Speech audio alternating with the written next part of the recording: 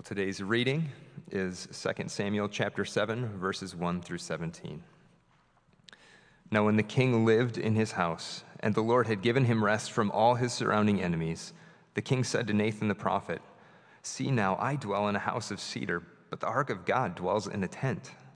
And Nathan said to the king, "Go, do all that is in your heart, for the Lord is with you."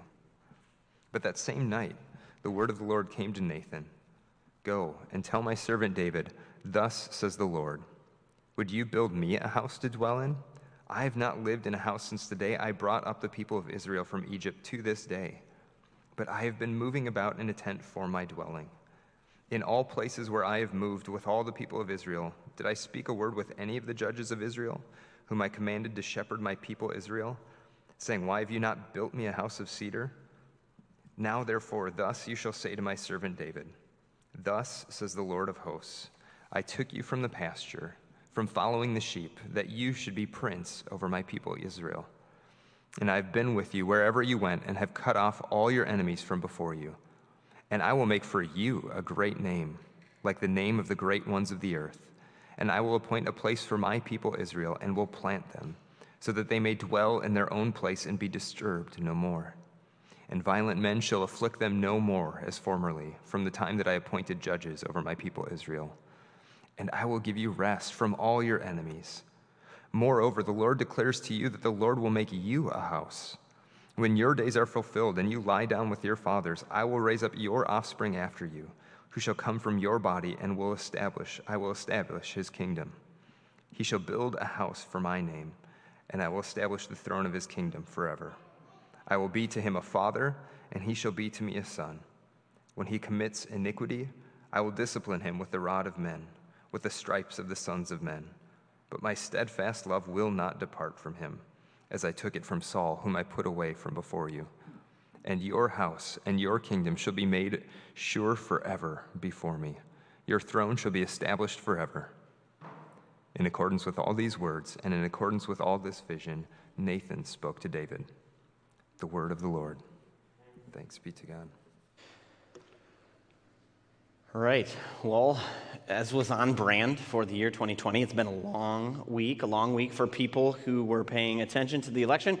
I mean, we used to get, like you would tune in and by 10, 11 o'clock at night, you'd know the results. But of course, amidst a pandemic, voting patterns change. And so we got several days of obsessive focus in the media and maybe for some of us on the results of this general election. And, every 4 years we get, and it seems like now these things stretch forever, but every 4 years there's a focus for us on selecting our leaders. But our passage this morning is one that focuses our attention. It hones our attention more on who our true leader is. And this is truly one of the most important foundational passages in Scripture, because it's from this passage, 2 Samuel chapter 7, that the entire concept of the Messiah, of God's anointed and chosen king, comes from.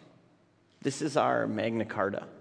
This is our Constitution. This is our founding and foundational document as Christians that brings us and points us towards Jesus, of this King who, in the great Hallelujah chorus of Handel's Messiah, words which echo this passage of Scripture right here, and he shall reign forever and ever.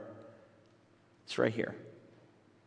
It's right here. And our passage concerns David. Now, we're going through the narrative lectionary. It's taking us through some of the greatest passages in the Old Testament, telling the great sweeping story of God that's contained in Scripture. And so last week, we saw that David's story, the story of the Messiah, it started with Hannah offering her son Samuel to the Lord. And so then Samuel becomes this great prophet, and he anoints Israel's first king, Saul, who's deposed. And then Israel's second king, David. And David's risen up at this point from his humble origins as the runt shepherd boy, the overlooked son of Jesse. He's slain the Philistine champion Goliath. He's survived multiple attempts on his life and plots at Saul's hand. He's won numerous military battles. He's vanquished for a time at least, the hated Philistines. And he's captured the Jebusite city of Jerusalem. And he's decided that he's going to make it his capital. And he's retrieved the Ark of the Covenant from national obscurity. And he's bringing it again to the center of the life of the people. And so David, at this point, it's a time of victory. It's a time of consolidation. It's a time for him of rest from all of the turmoil and all of the tumult that has marked the first years of his life and of his rule. He's united all of these disparate tribes and he's made them a kingdom. And so David decided, Jerusalem is going to be my capital city, and so I need to settle down. And part of settling down is he built himself a beautiful house.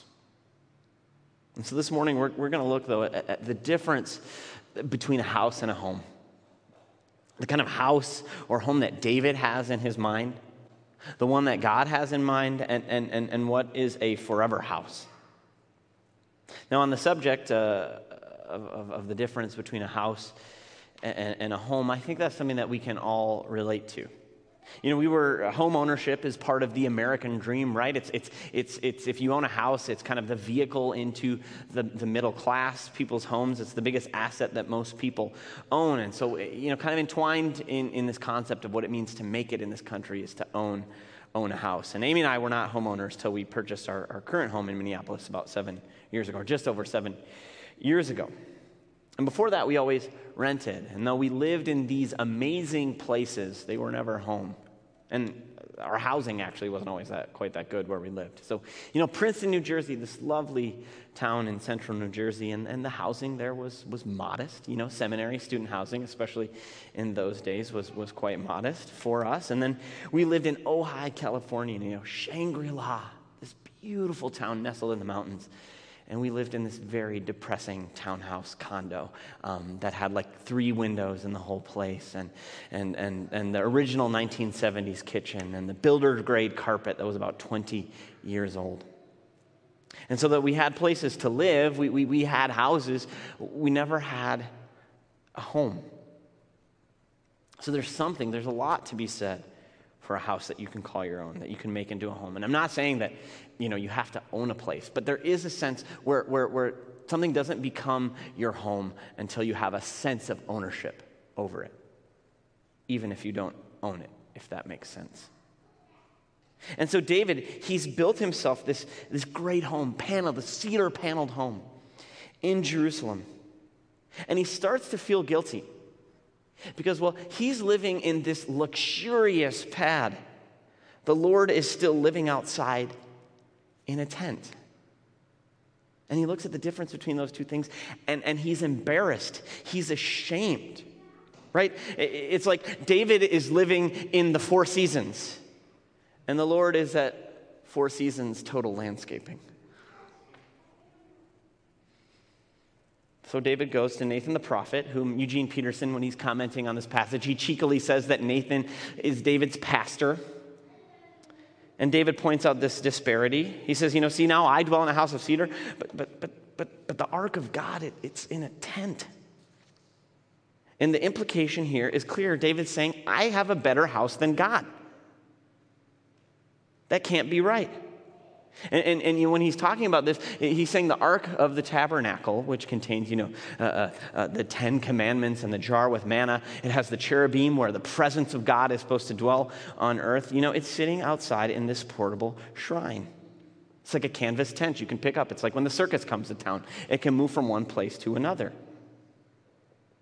It's a dwelling for the God of a people that are always on the go. So David goes to Nathan, he says, I think now that I've decided to settle down, it's time for God to settle down too.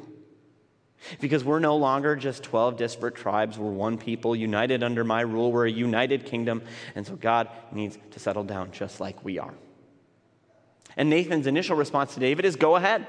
They don't even just stop and pray about it or ask about it. It's such an obviously good idea that he says, go ahead. Nathan gives David the building permit that he was seeking. Now, that doesn't last, but you can see, I think, what David is doing here. He is thinking about what he can do for God. He's thinking about how he can get God to settle down. He's thinking about how he can, in some way, shape, or form, domesticate God to the new situation. And that's always the danger in our relationship with the Lord when we start thinking about all of the things that we can do for him. Right? All of the great ideas we have, all of the great plans that we have for him that we can put into motion. And when we do that, how we can also ensure that God will do the things for us that we want him to do. Now, much to our frustration, because when we're talking about this chapter, when we're talking about the Messiah, we're talking about the King, we're talking about the kingdom of God. And so to our frustration, because we're doers, right? We're accomplished. We're people who can accomplish great things. In the Bible, when it talks about the kingdom of God, when Jesus talks about the kingdom of God, it never talks about us building it. Never talks about us expanding it. Never talks about us, extending the kingdom of God.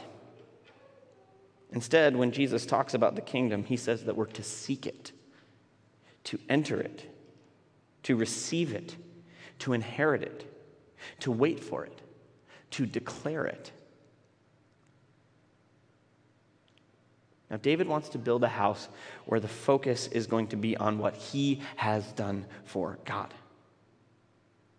But instead, God wants to make sure from the outset that the focus is always on what he has done for us.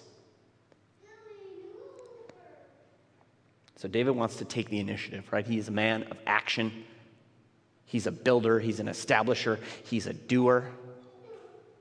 That's the kind of house, that foundation for the house that he wants to build for God. But we need to shift our focus to the kind of house that God wants to build for David and for us. So Nathan says to David, yeah, go ahead. Do what's in your heart.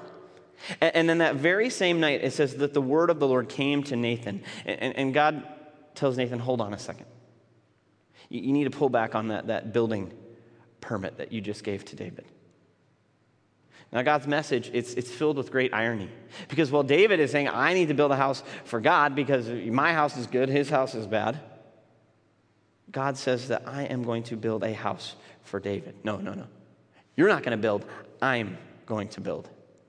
And when God speaks about building a house, it's wonderfully playing off the semantic range of the Hebrew word for house, which can cover a physical structure like a house or a temple. That's how David's thinking. But a house in Hebrew can also refer to relationships, to a dynasty, to a clan, to a tribe, to a lineage. So it has its literal concrete meaning and its metaphorical meaning. And David is thinking in terms of the literal and the concrete, but God's view is so much bigger than his. David is talking about a place, a physical place for God to dwell. But God talks instead about how the grace of God will dwell amongst his people like it always has. And first, when it comes to building a house, God makes it clear that he never asked for this. Go and tell my servant David, he says, thus says the Lord, would you build me a house to dwell in? I have not lived in a house since the day I brought my people out of Israel, the people of Israel out of Egypt. To this day, I've been moving in a tent for my dwelling. It was fine. There was no problem. Camping works just fine for God. The tabernacle it's the great biblical proof, the scriptural proof that God loves camping. And that going camping is a spiritual discipline. It's a spiritual practice. So if you ever need to justify that camping trip you need to take, just say, I'm doing what God would have me to do. God's a camper. I'm a camper too. But God, what he's saying through here seriously is though he's a pilgrim God for a pilgrim people. You can't tie him down. You can't domesticate him. You can't control him. Where is God's home? It's wherever his people are. It's in the midst of his people. Where they are, God will be with them. That's the promise, the truth of Emmanuel, God with us. So God didn't ask for this. And then God makes it clear to David that his house, that he is going to build him, is built on nothing less than a foundation of grace. Grace as experienced by David in his life to bring him to the point where he is as king of this united kingdom, and grace that is promised to David in the future and to the people. Because the Lord recites in his word to Nathan, it says, I'm the one who brought you up from being a shepherd. I plucked you out of obscurity, even in his own family, out from the fields, and I made you to be king. And it was God in his grace who granted him victory after victory against all odds. And it was God who took this nobody. I mean, David was just a nobody from a nobody people and promised to give him a name that would be amongst the greatest in history. Ask not, David, what you can do for God, but what God has done for you. And this grace, which has shaped David's life and his past, it doesn't just belong in the past, but it stretches far into the future. God promises him, and he promises the people rest. An end to the fighting and the striving and the struggling. He promises them rest. And he promises David an everlasting kingdom, that David's throne and his line shall be established forever.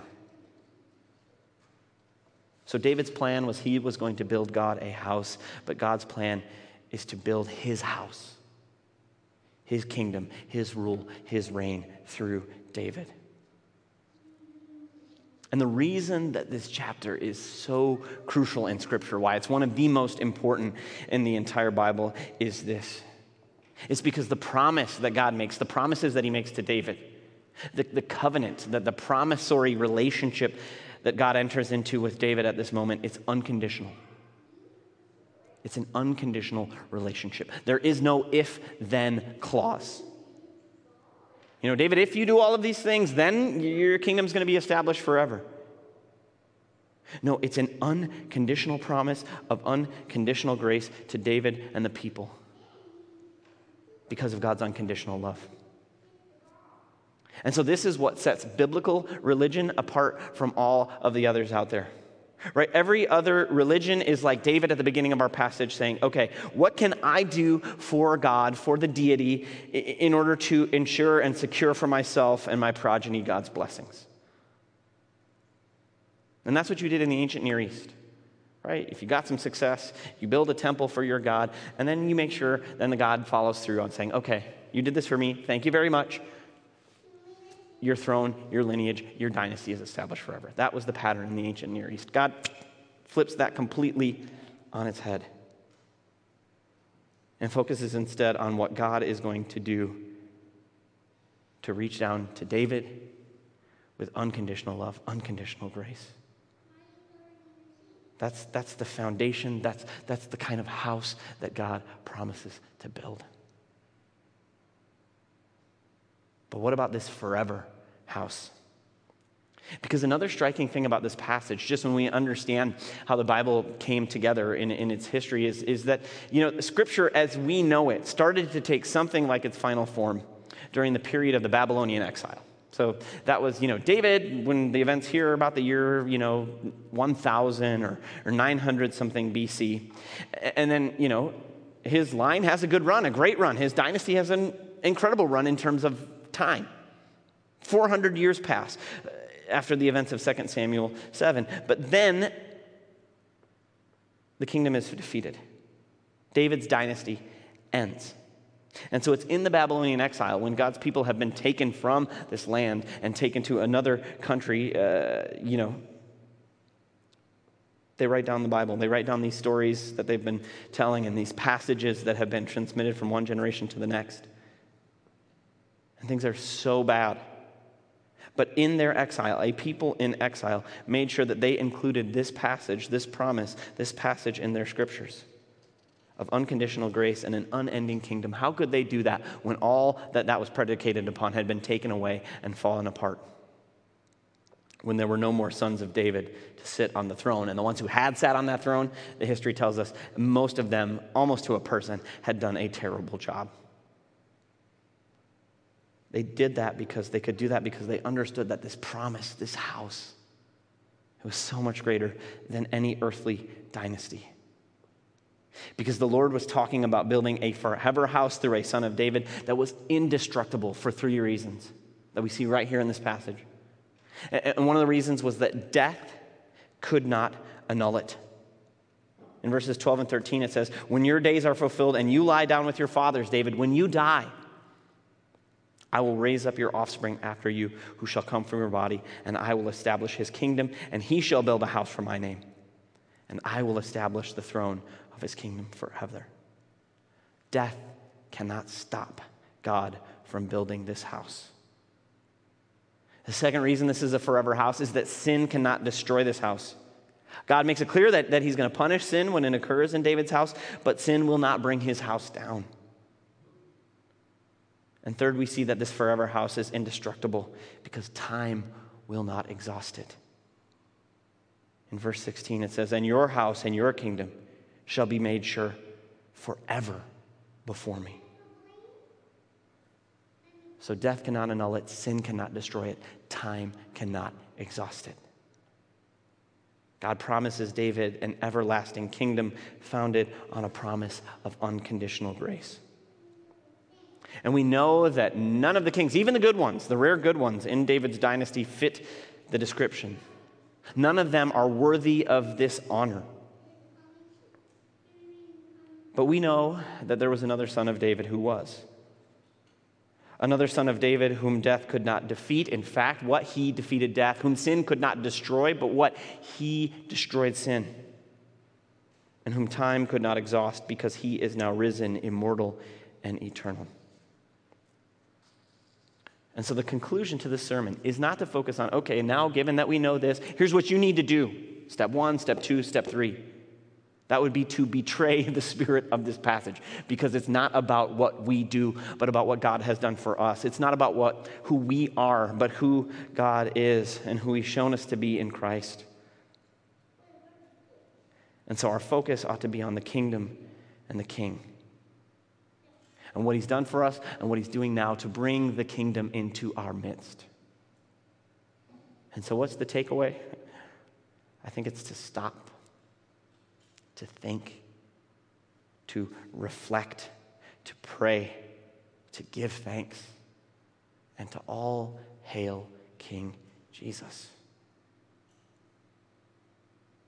In the name of the Father, and of the Son, and of the Holy Spirit. Amen. Please pray with me. Lord God, we thank you for this great text that stands before us as a testament, a monument to your steadfast love. You're always faithful, never giving up, never quitting love that you have for us, that you have shown us through great David's greater son. And so today, this morning, Lord, help us to keep our eyes upon Jesus and to seek first his kingdom and trust that then all of these things that we seek, that we desire, will be added unto us. And it's in his name that we pray. Amen.